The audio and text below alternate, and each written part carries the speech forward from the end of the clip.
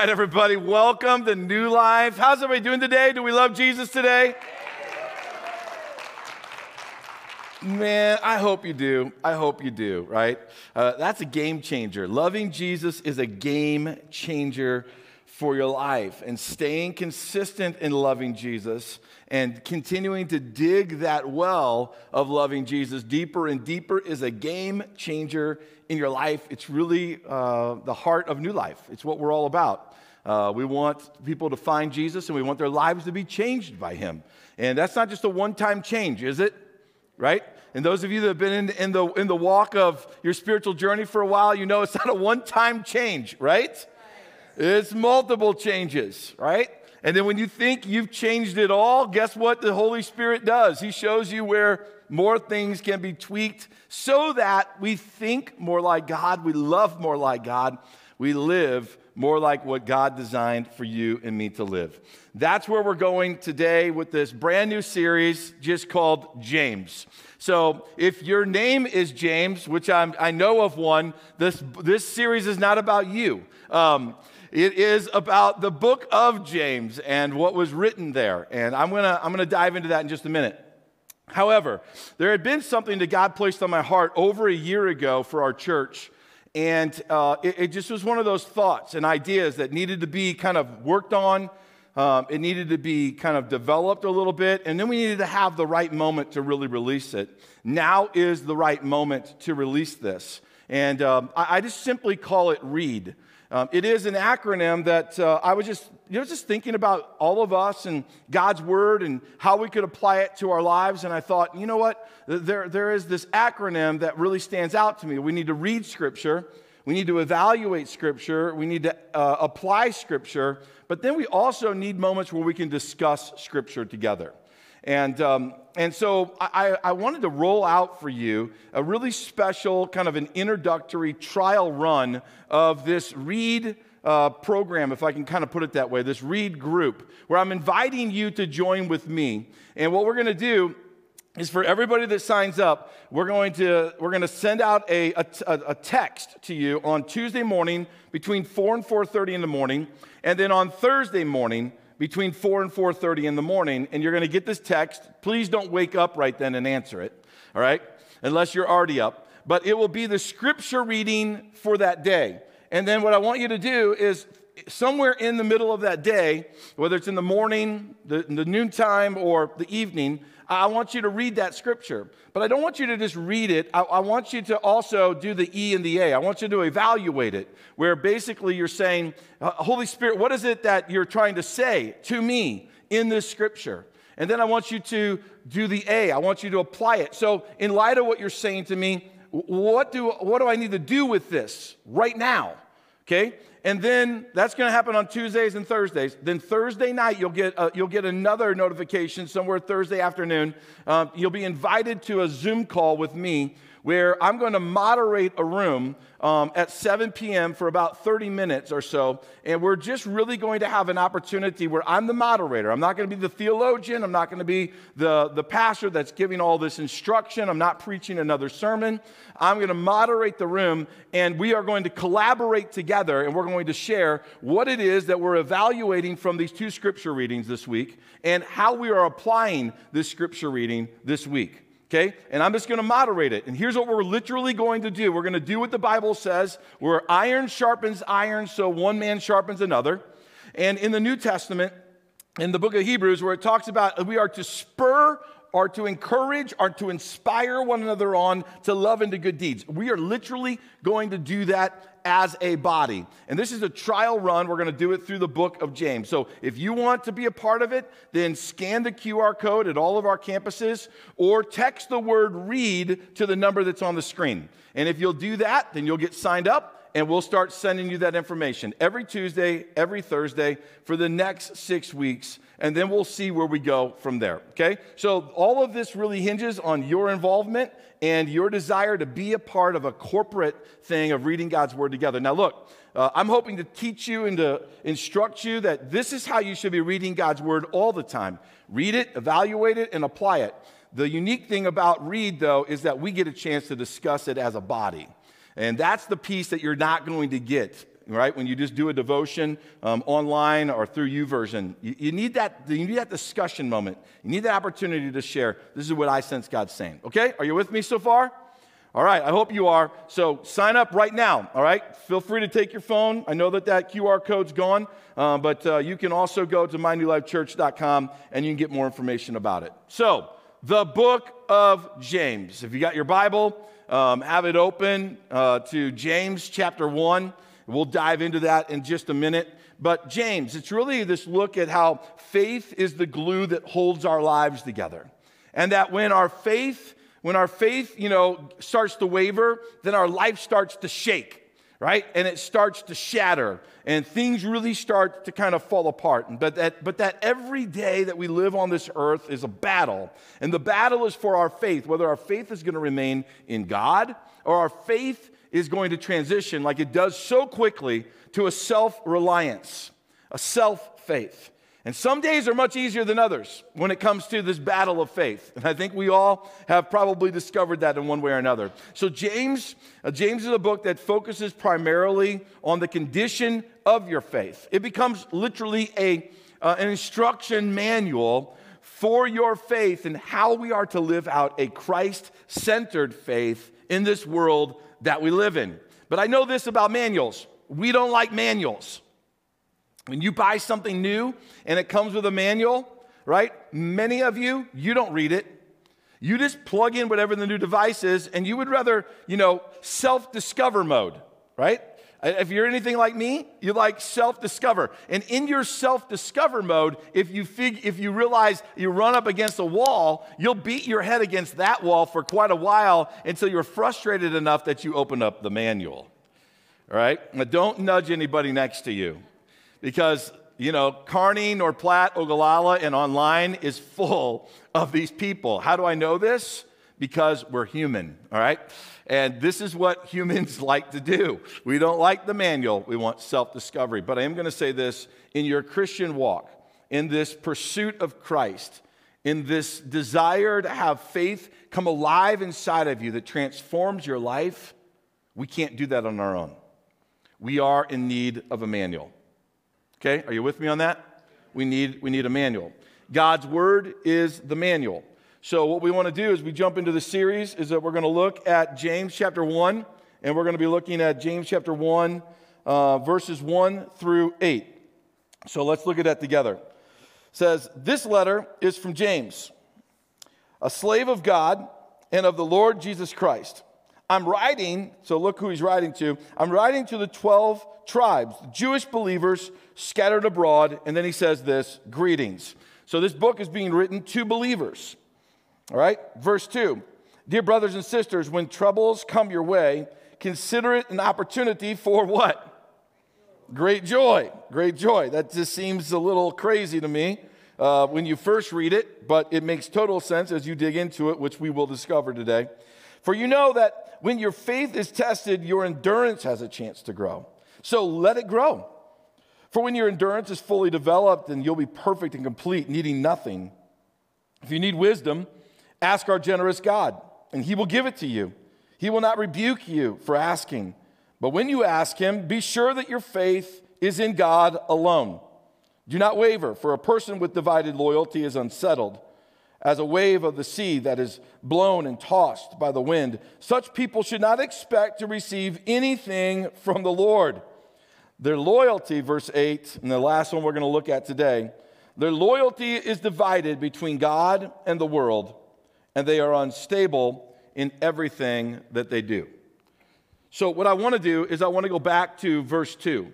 And let's start in verse 2, and let's look what it says there. It says, "Dear brothers and sisters," what does it say? Read it with me. "When troubles of any kind come your way." Let's look at that. When troubles of any kind come your way. Here's what that tells me just right off the bat. And it may not be the best news to start a sermon out with, right? But troubles are going to come your way. And if you've lived on this earth, for a few days, then you all have, then you've discovered troubles do keep coming our way. Some people think, though, that, hey, look, trouble should stop if, my life is right with God. Like if I just got everything perfectly hunky-dory with God, then troubles should stop. But I'm here to tell you today that loving God is not a free pass to get ourselves out of trouble. That trouble's going to keep coming. Why? Because we live on a broken planet. We live amongst human beings. We are a broken species, right? And we wound and we hurt each other, and we live on a world that has, shifting components to it, and things and tragedies and war like we're experiencing right now, right? Horrific things. Troubles are going to come. In Ukraine, troubles are coming down upon those who are the lovers of God and upon those who don't love God. It's not like, in a war zone that all of a sudden just believers in God are isolated away. I do believe that God works miracles. I do believe that. You look through history and you see God working miracles in the hearts of believers as they walk through troubled times.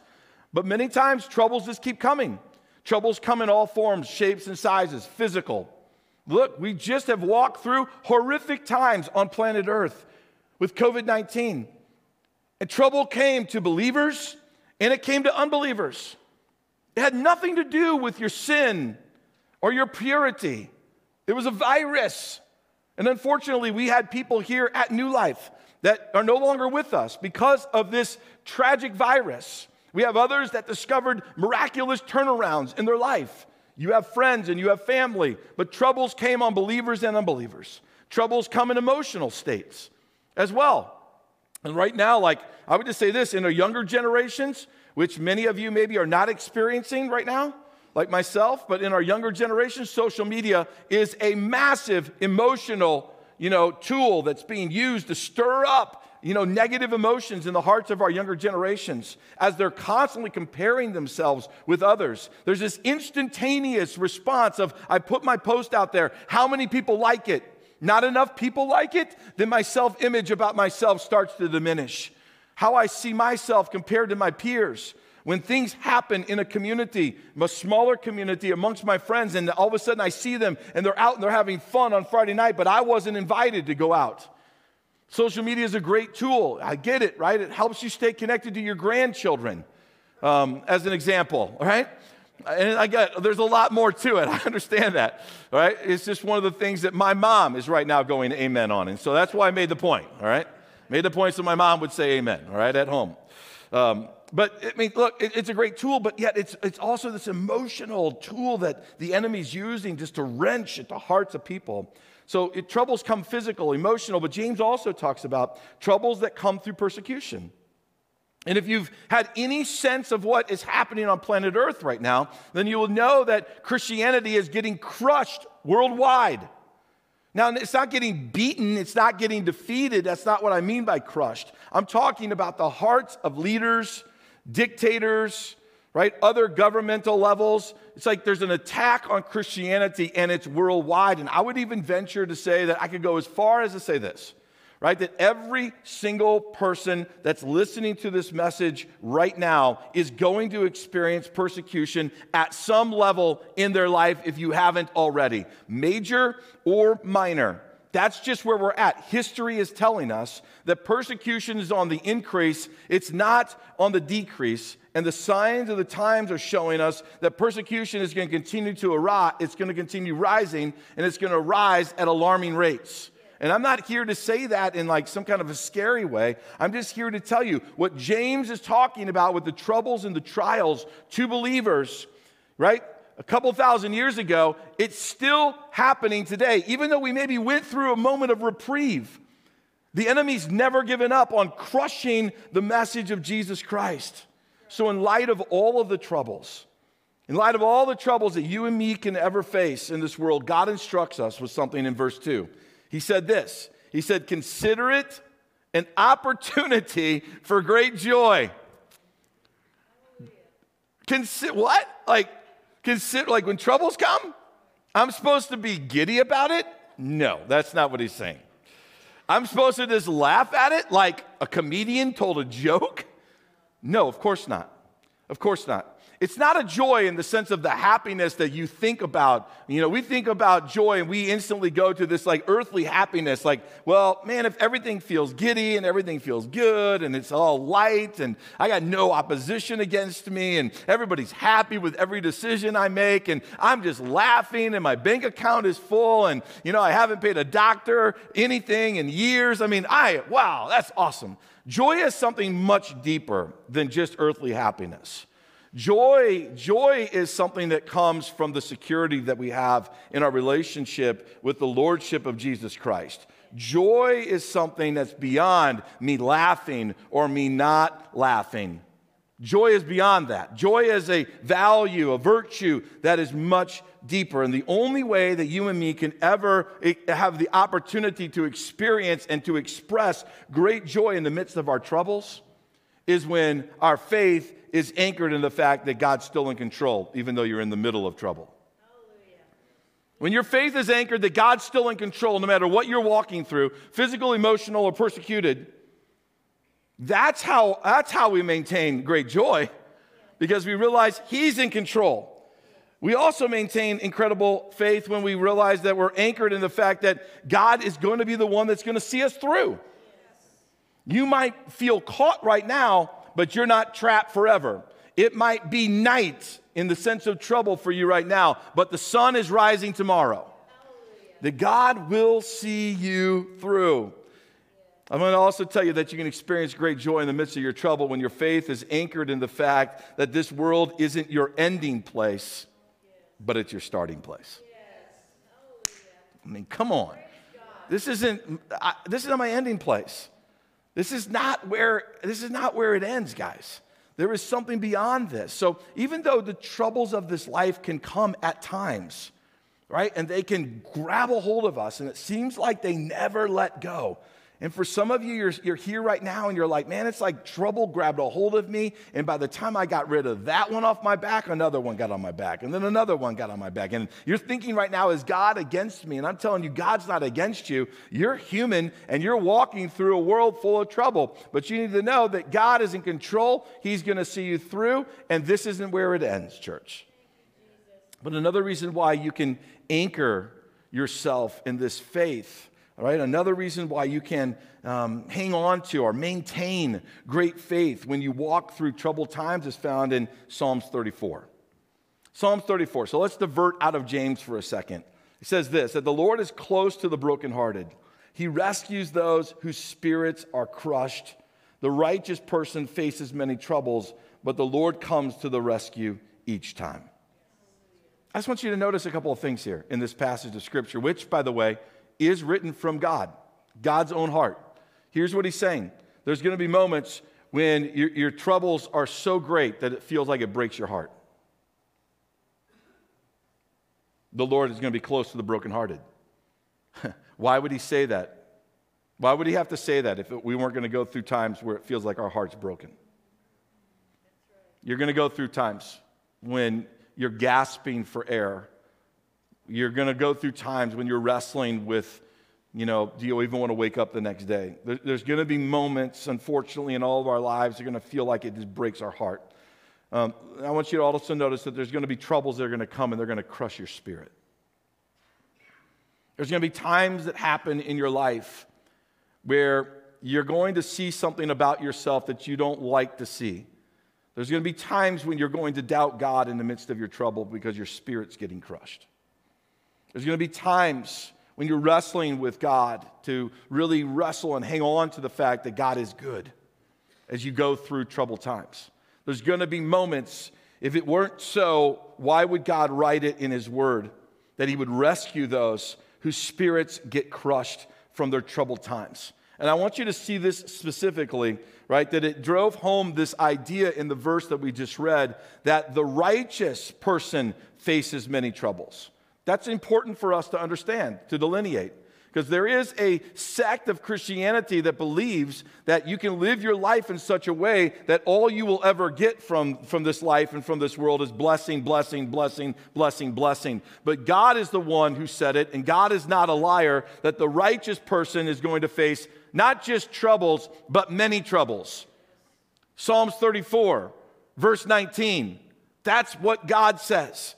And it's not a curse upon humanity, right? It's just this reality that this is what we're going to go through. But the good news came at the end of verse 19. But the Lord comes to the rescue each time. Each time. Not sometimes, but each time. So you might say to yourself right now, well, I'm in the midst of trouble. Why has he not come to my rescue?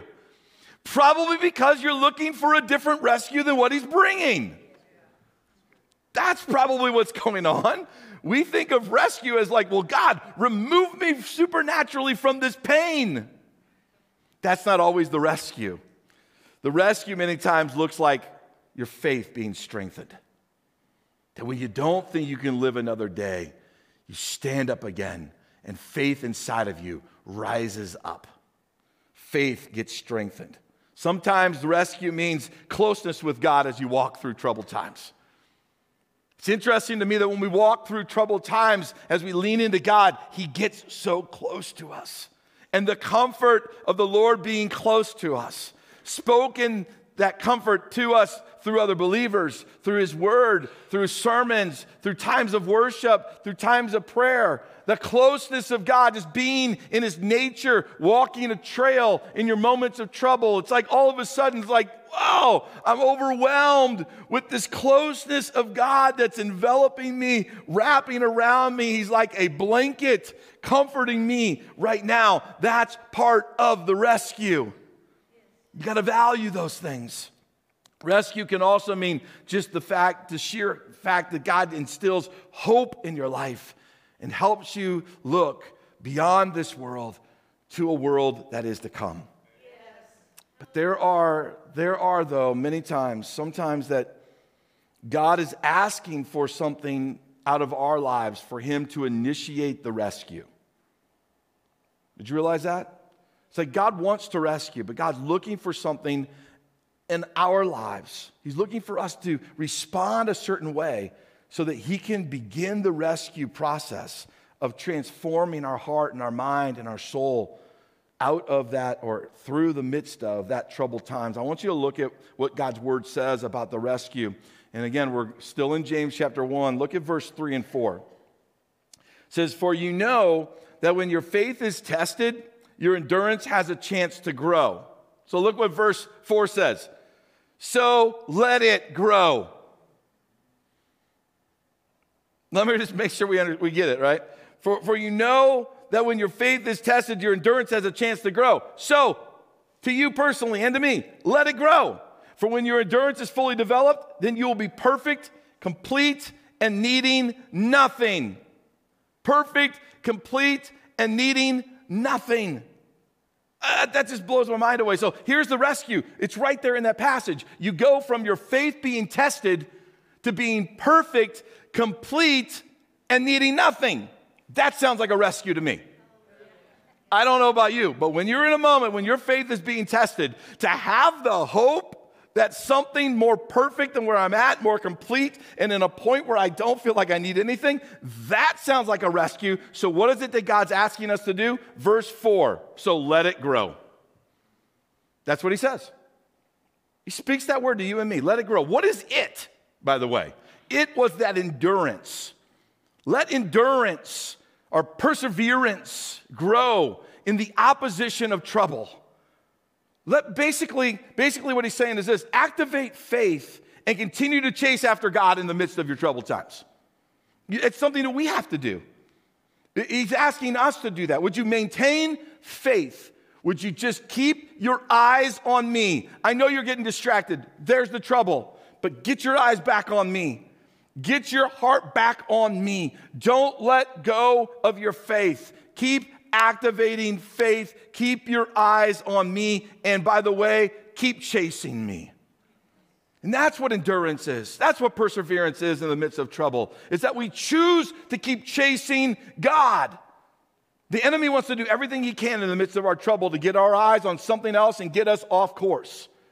Perseverance and endurance says I'm going to chase after God even when my flesh doesn't want to, Even when my soul feels weary, my spirit rises up and it says, I choose to endure this moment. I will chase after God. It also means that basically to maintain faith that God is good and to keep praising him no matter what it is that you're struggling with.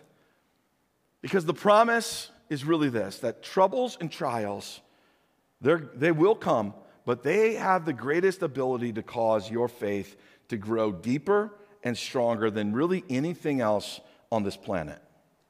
There's nothing else that's going to come against you, or you're going to discover, or you're going to read, or ever experience in this life that's ever going to cause your faith to grow its deepest roots other than troubles.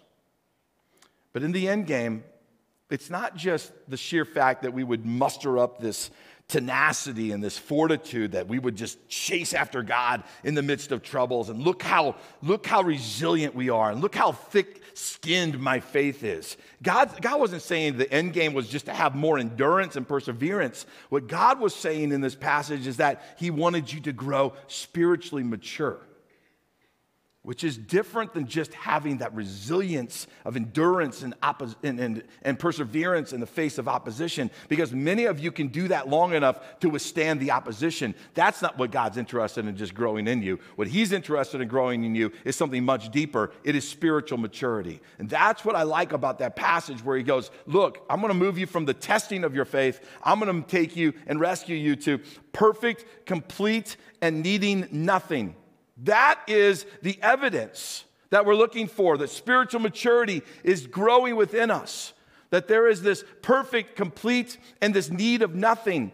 And I'm going to say this to you, that the evidence really starts to be seen that when we walk through troubled times, the fruit of the Spirit comes shining out of us. When the fruit of the Spirit comes shining out of us, when we walk through troubled times, then we're starting to see this perfect, complete, and need of nothing faith being developed. Spiritual maturity is developing within us. The fruit of the Spirit is found in Galatians chapter 5. Love, joy, peace, patience, kindness, goodness, faithfulness, gentleness, and self-control. When you walk through troubled times, this is what you're looking for. You're looking for these things to start shining in your life and through your life. And when you allow the Holy Spirit to develop the fruit of the Spirit in the midst of trouble, that's when spiritual maturity is growing. That's when it's growing. I'm just going to say this. When you're seeing the fruit of the Spirit come shining through your life in the midst of trouble, nothing's more perfect than that. Nothing's more complete than that. And you don't really need anything else beyond that. See, now that changes the whole paradigm of what it looks like to be perfect, complete, and in need of nothing. That when you walk through these deep waters, what we really need more of is the fruit of the Spirit shining through our lives, because he's developing spiritual maturity in us. And nothing's more perfect than that. Nothing's more complete than that. And you don't need really anything else. But I think many of us already know this, but fruit, it doesn't typically get developed in the monastery. It gets forged in the fire. It'd be great if it got developed in the monastery. It'd be awesome if fruit of our life got developed in the most peaceful moments of our life. It'd be awesome when everything's just going really good, that all of a sudden you realize, wow, look what's growing in me. Gentleness and kindness.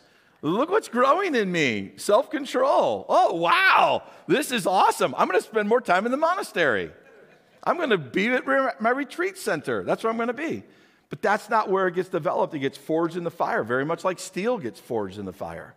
Like any good knife that you have, it got put into the fire, it got heated to a certain temperature, it got cooled just the right way so that they could get that edge on it. Otherwise, it doesn't keep the edge. Otherwise, the knife doesn't work. It got forged in the fire. That's how it became a good tool in your life. And I'm going to tell you, God uses the fire of trouble to forge spiritual maturity within us.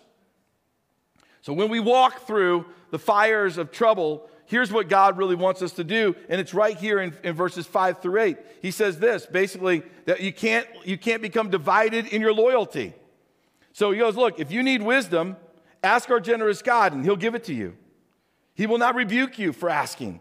But when you ask him, be sure that your faith is in God alone. Do not waver, for a person with divided loyalty is as unsettled as a wave of the sea that is blown and tossed by the wind. Such people should not expect to receive anything from the Lord. Their loyalty is divided between God and the world, and they're unstable in everything they do.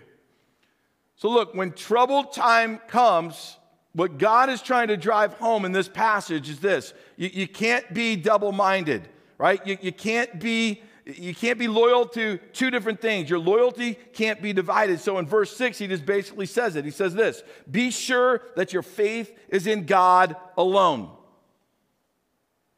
It's so critical when we walk through troubled times. It's an evaluation moment. Who do we really trust in? Do we trust in God or do we trust in self? This is that wrestling that's going on when we go through the troubled times. Be sure, though, that your faith is in God alone, he says. Why? Because God's looking for undivided loyalty when we face troubles of many kinds. That's what God's looking for. And I love the fact that it started with wisdom. I thought wisdom was the perfect need to try to highlight, to bring up at this very moment, because especially when we face earthly troubles. And here's the reason why wisdom was the perfect thing to bring up. When we face earthly troubles, it's because our self-reliance activates human wisdom to solve our troubles. When we go through our most difficult times, here's the divided loyalty. I'm gonna fix this. I'm going to kick in. My self-reliance, almost kind of like my survival skills, they kick in and they go, respond like this, do this. You saw someone else do that. You do it, right? You did this last time. Do it again. And we just want to knee-jerk to our own earthly wisdom instead of God's. But I'm going to tell you right now, human wisdom is not enough when you're facing some of this life's most major troubles. It's not. So we got to listen. Listen to what James instructs us basically to do.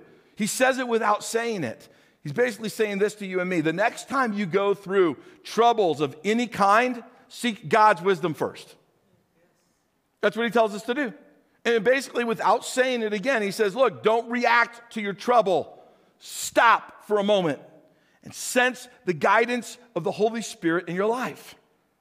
He says, look, if you don't do those things the next time you're facing trouble, stop. Don't respond. Don't react. Seek the wisdom of the Holy Spirit. Sense what he's doing and respond to it. He goes, look, if you don't do that, otherwise, you're going to remain the person whose loyalty is divided between God and self. And you will always be the person that says, I have faith in God. I love God. I worship God. I'm here today. Jeff, trust me. The next time trouble comes, I have faith in God. But when trouble comes, your first response isn't going to be God. Your first response is going to be self-reliance. That's that divided loyalty that we all wrestle with. It's almost like we are a spiritual version of Dr. Jekyll and Mr. Hyde. We're here, we worship you, but then we just kind of do our own thing. The next time trouble comes, we respond a whole different way. So look, let's finish by looking at what verse 6 says about responding to the troubles of this life. It says this. Do not waver, for a person with divided loyalty is unsettled as a wave of the sea that is blown and tossed by wind. Can I just end by saying this? That the waves of life are always going to come. The waves of life are always going to be there. And look, we're Nebraskans. We understand it. The winds of life are always going to blow. I think it was just declared, although we already knew it. We are the windiest state in the nation, right? We get it. So waves are always going to come. Winds are always going to blow. But when trouble comes, you don't have to get caught up in this strength of self. You don't have to get caught up in this self-reliance and this responding out of your own knowledge and your own strength. You don't have to allow your faith to be shaken for long if we will activate spiritual endurance through times of trouble. If we activate spiritual endurance through times of trouble, then God will develop perfect faith inside of you. God will develop complete faith inside of you. God will have the ability to develop faith that causes you to need nothing else in this life. So my final thought to you is this. You aren't like the waves that get tossed back and forth and are controlled by the violent winds, because Jesus is your anchor. You aren't like those. You're not like those who do that, right? Because you know the truth today. You know that Jesus is the anchor. So no matter what winds of life are coming your way, you aren't like the waves that get tossed back and forth by the violent winds. You're like the buoy that weathers the storm. You thought the whole time, my faith isn't strong enough. I feel like I'm going this way, and I'm going that way, and I'm going this way, and I'm going this way. And I would say this, give yourself a little grace. You're anchored by the goodness of Jesus Christ. That's why you keep coming back to center. You're going to waver in this life. There's going to be moments, you're not perfect. But as we go through struggles and trials, as you drift this way and you drift that way, endure, persevere, so that faith can be grown perfect in you. Faith can be grown complete in you. Faith in Jesus Christ can become all that you need. And when the storms of life come, you're anchored. Even though you blow around like this in this life, you're anchored spiritually with the good news of Jesus Christ. No matter what you face, you can't be moved if we remain that trust and that endurance and that perseverance in Christ and in Christ alone. That's when you can have great joy when you face troubles of all different kinds, because you'll look beyond the trouble and you'll take great joy in the fact that this trouble is causing me to become more spiritually mature than I've ever been before. And that's the good news. Why don't you stand with me today? Let's pray. Father, this world that we live in, that you created, it was created perfect. We believe that. We don't believe that you create flaws and junk. We believe you create perfect. Yes. But in that perfectness, God, you wove something into the fabric of your creation that was going to be shaping humanity to be more and more dependent upon you. And that was the fact that you allowed trouble to be woven into your creation. That we would face troubles of many kinds, but that those troubles were meant to cause our faith to grow deeper. And for us to have a spiritual maturity that grew stronger, so that we would, in the end, sound more like you, love more like you, live our lives more like you. And so, Lord, as we continue to live on this earth, we're guaranteed this one thing: troubles are going to continue to come. But we're also given this promise that you will rescue us every time if we turn our heart toward you. So, Lord, would you keep us like that buoy that gets tossed back and forth by the waves and the winds of this world? Would you keep us anchored in the truth? And Lord, would you keep bringing us back by the conviction of your Spirit, back to the fact that you are in control, you will see us through, and this life is just the beginning, it's not the ending. Keep reminding us of that, God, and keep us anchored in your truth so that you can develop spiritual maturity in us and through us. In Jesus' name. And everybody said, amen.